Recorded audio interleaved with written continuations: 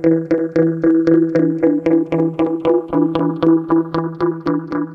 Psychedologist. If psychedelics are about recognizing the ways that we are all one, consent is a way for us to act as such. Hi, everyone. I thought that for this 99th episode of The Psychedologist, that I would read you one of my favorite articles I wrote just a year ago now. This was published in Double Blind magazine. You can read the full article at doubleblindmag.com/consent, and I'll put that link in the show notes. What do you think about when you hear the word consent?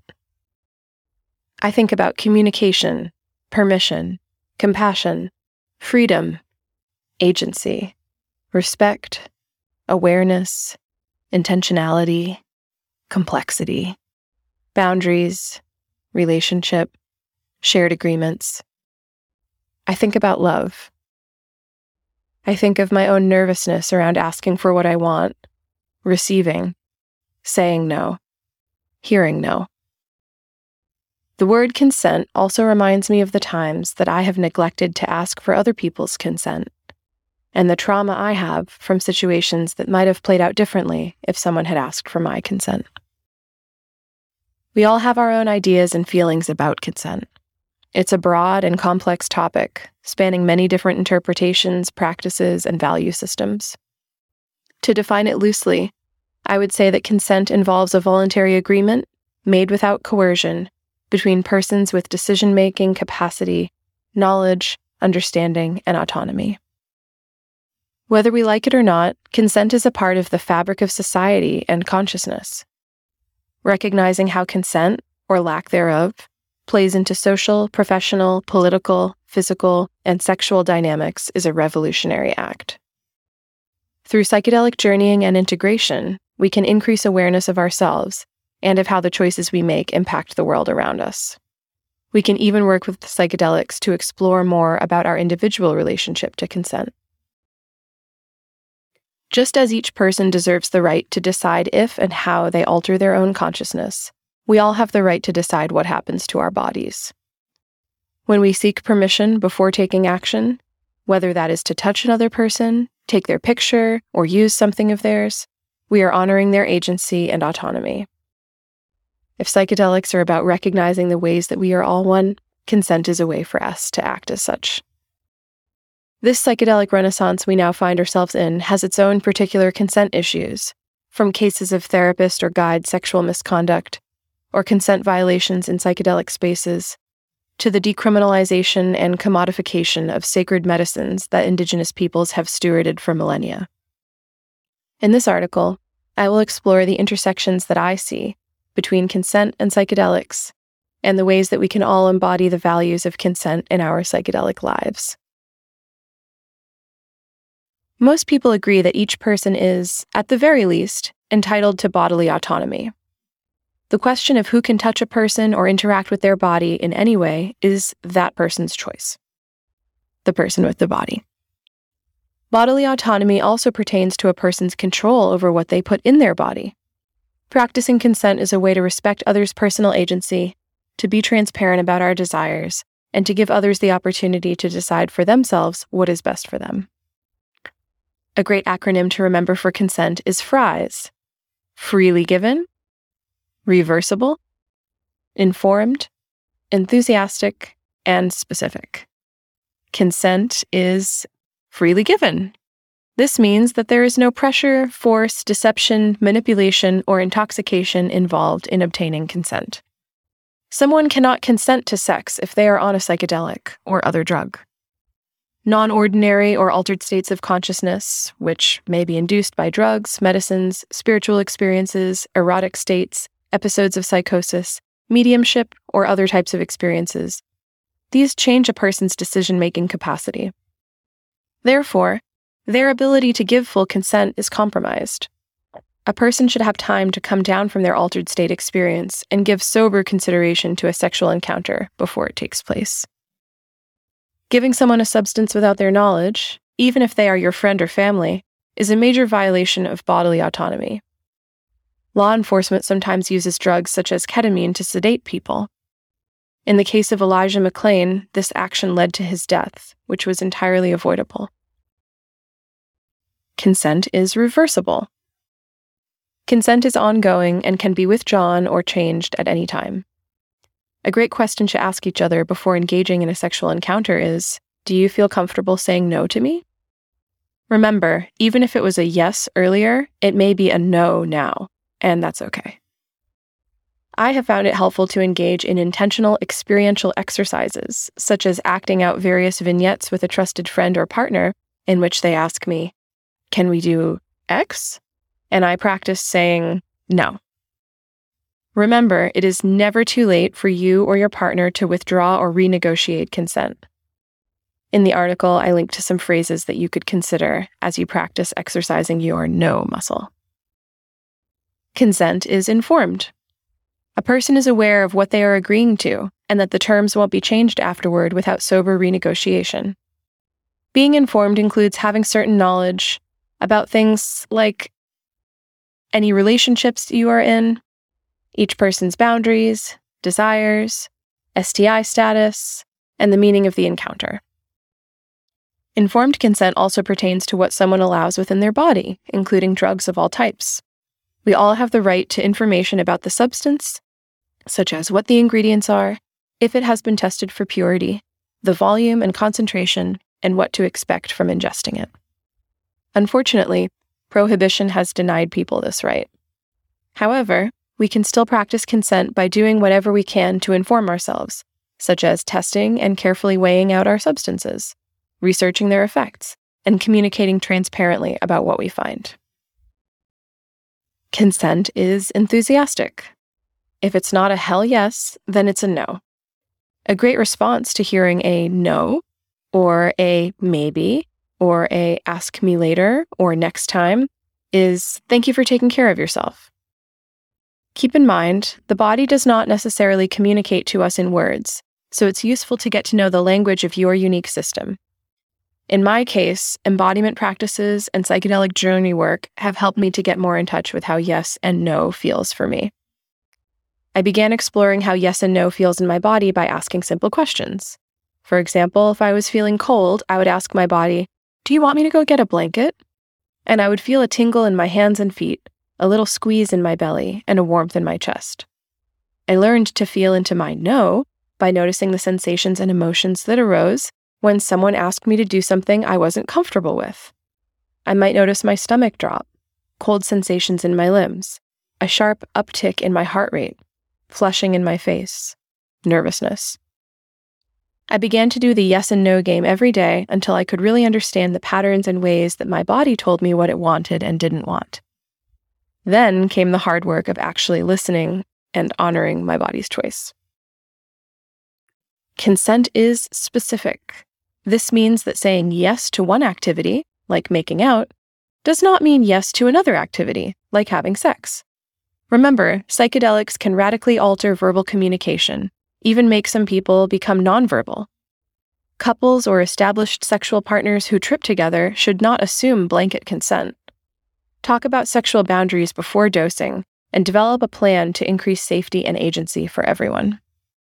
Specifically, this also applies to taking other substances.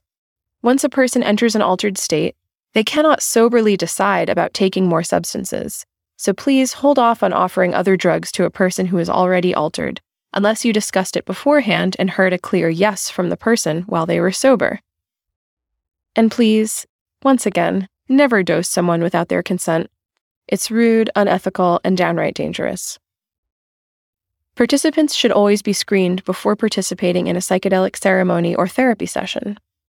A good facilitator will fully prepare each person for an experience ahead of the ceremony, giving them time to consider everything that might happen and to decide what is best for them. Members of the community have denounced a number of medicine facilitators, therapists, and unlicensed practitioners for submitting people to various physical, even sexual assaults while the person was under the influence of the medicine and in their care. These participants were not informed and did not consent to such treatment ahead of time. Next, I will explain how power comes into play in the sphere of psychedelics and consent. Consent and power dynamics. What do a medicine man serving ayahuasca, a therapist speaking at a psychedelic conference, a popular electronic music DJ, the leader of a psychedelic organization, an author of a book on psychedelics, and a psychiatrist working on an MDMA-assisted clinical trial all have in common? They all have power. All of these individuals are regarded by some as having special experience, knowledge, and influence. This reputation confers power to them, especially in relation to newcomers entering the psychedelic scene who want to learn, get involved, perhaps become a psychedelic therapist or researcher one day, or even heal themselves. In this case, if saying no to someone could mean forfeiting a desirable opportunity, there is a certain pressure on that person to say yes, which contradicts the tenet that consent should be freely given. You've probably heard the saying, with great power comes great responsibility. Another truism is that power is everywhere, and yet it can be hard to recognize, especially for the person who holds the power. Sometimes it is easy to see power at work, for instance, in who gets to make decisions about social, economic, and environmental issues. In psychedelic communities, clinics, research centers, activist spaces, and conferences and events, those with power are the ones who get listened to, who have a platform, who can make the big decisions, including about who gets to participate and what happens. Although many of us tout unity and oneness amongst all people, power is not evenly distributed in our psychedelic spaces. In order to embody consent, a voluntary agreement made without coercion between persons of decision-making capacity, knowledge, understanding, and autonomy, power dynamics must be recognized. We live in a society with systemic problems such as white supremacy, patriarchy, ableism, heterosexism, transphobia, ableism, and more. Oh, I said ableism twice. Sociocultural values and norms are often informed by these hierarchies, creating more mechanisms through which power can operate without being recognized. Regrettably, the psychedelic movement is not immune to power imbalances that privilege some identities over others. I see power dynamics at play in a number of situations. For example, financial barriers limit many people's opportunity to access psychedelic therapy, and that includes the time off that's necessary to go to the session, childcare, travel, and, of course, affording the therapy or the ceremony itself. Another example, Western medicine does not commonly recognize the larger ecological web of the human body and mind, focusing instead on a reductionist paradigm of health, often tainted by white supremacy. Many settings for legal psychedelic therapy are still incredibly clinical. In some ketamine clinics, patients pay handsome sums to prescribers and yet are given little or no psychological support or preparation for the experience. Another example of how power imbalances exist in the psychedelic community.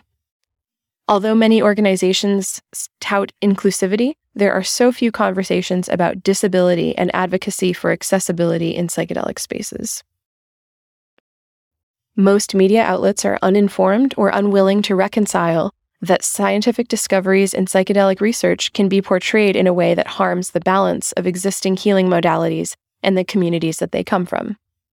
The original example of this is R. Gordon Wasson directly violating his agreement with Maria Sabina not to publicize his experience with the mushrooms. He wrote a Time magazine article about it.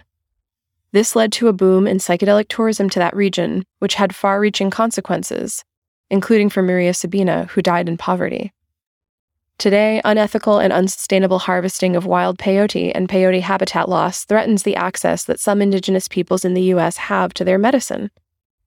Meanwhile, some cities have decriminalized peyote and used its image in their messaging without consulting the native peoples from whom these traditions arise, or respecting their requests that decision-making regarding peyote be led by them.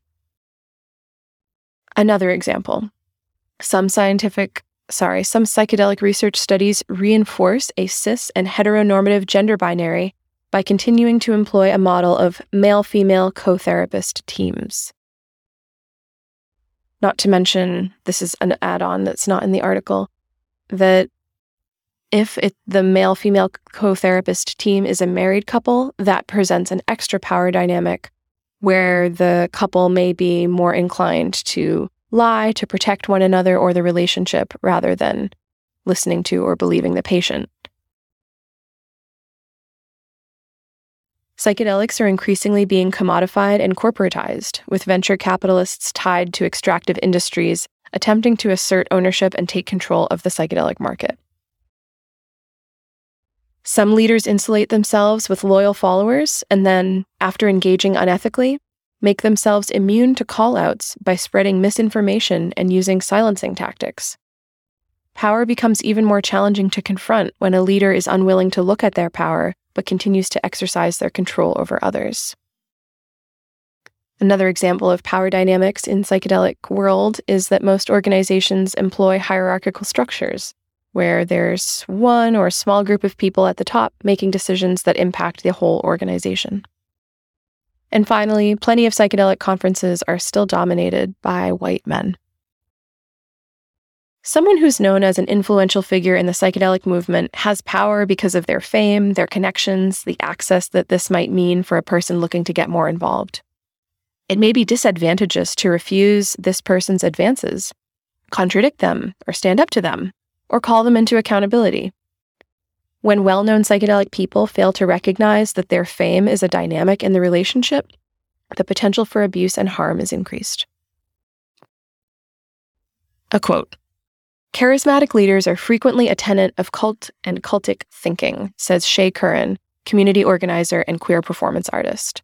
Shay continues, "Substances and modalities, like breathwork, ecstatic dancing, are used by cults to create an altered state that may feel like healing, but also may have the effect of persuading others toward a particular worldview or ideology. Organizations where psychedelics are the main event are not immune to these sinister abuses of power." End quote. Nikki Silva, writing on the collective wisdom of an integration community in Northern California, offers important points about power dynamics in a group setting in this guide for community-led peer integration. And that is linked in the original article. I highly recommend this guide. Nikki says, "It is important to understand that people seeking integration services may be vulnerable. They may feel disconnected from themselves and from their communities. We must note that some people have preyed upon these vulnerabilities in a variety of circumstances, including in psychedelic contexts, even when substances are not being used." End quote. Those who take advantage of vulnerable or less powerful people may be consciously or unconsciously doing so in order to further assert their own power and or serve their own agenda. Not in the original article, but the concept of entitlement is coming to mind for me, and how some people might feel entitled to another person's time, energy, or even their body. Back to the article. When people have come forward about abuse they experienced, the people who caused harm have sometimes been sheltered and defended for reasons such as that they do great things for the movement, or even that this abuse going public would look bad for psychedelics. This is another display of power and the tendency for existing power structures and hierarchies to be upheld, often to the detriment and further traumatization of harmed parties. Dr. Alicia Danforth, licensed clinical psychologist and researcher, shares some important ethical considerations within psychedelic medicine in an ICPR interview.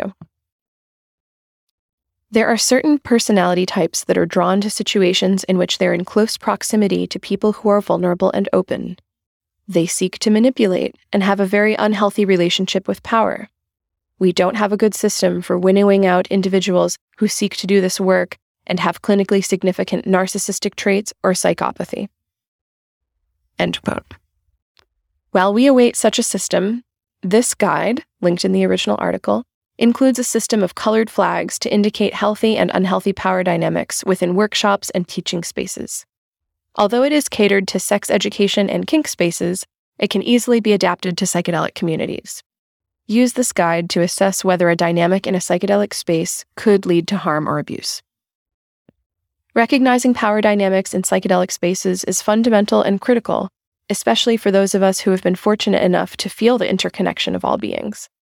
With this knowledge and embodied experience, how do we move forward? This last section is called Practicing Consent. My journey with psychedelics has been an upward spiral of surprises, struggle, healing, and change. Part of my transformation involved claiming agency over my body and self. I did this by learning about boundaries and consent, finding the courage to practice them. My hope is that this article inspires you to consider how consent shows up in your life. Consent is all about practice. Dr. Betty Martin, formerly a chiropractor whose work led her to become a somatic sex educator, developed a model for consent that she fleshes out in her book, The Art of Giving and Receiving. Highly recommend this book. The framework, known as the Wheel of Consent, defines 4 expressions of touch or consent based on who is touching who and who it is for. Through this model, we can practice and better understand our relationships to each of the 4 quadrants, which are serve, accept, take, and allow, so that we may have more fluency in real-life interactions. The book offers practices to help us recover the ability to notice what we want and set clear boundaries. Psychedelics and consent are both a journey about freedom and agency. Both tend to be done in community in some way, shape, or form. Both involve intentionality and awareness, and we get better at both with practice. If psychedelics taught me anything, it's that we are all one, and it takes self-awareness and practice to walk in integrity with that truth every day. Honoring the sovereignty we have over our own bodies is one of the many steps on the path to collective healing and liberation. The Psychedologist is consciousness positive radio. Find us everywhere podcasts are hosted. For more information, visit us on Facebook or online at thepsychedologist.com.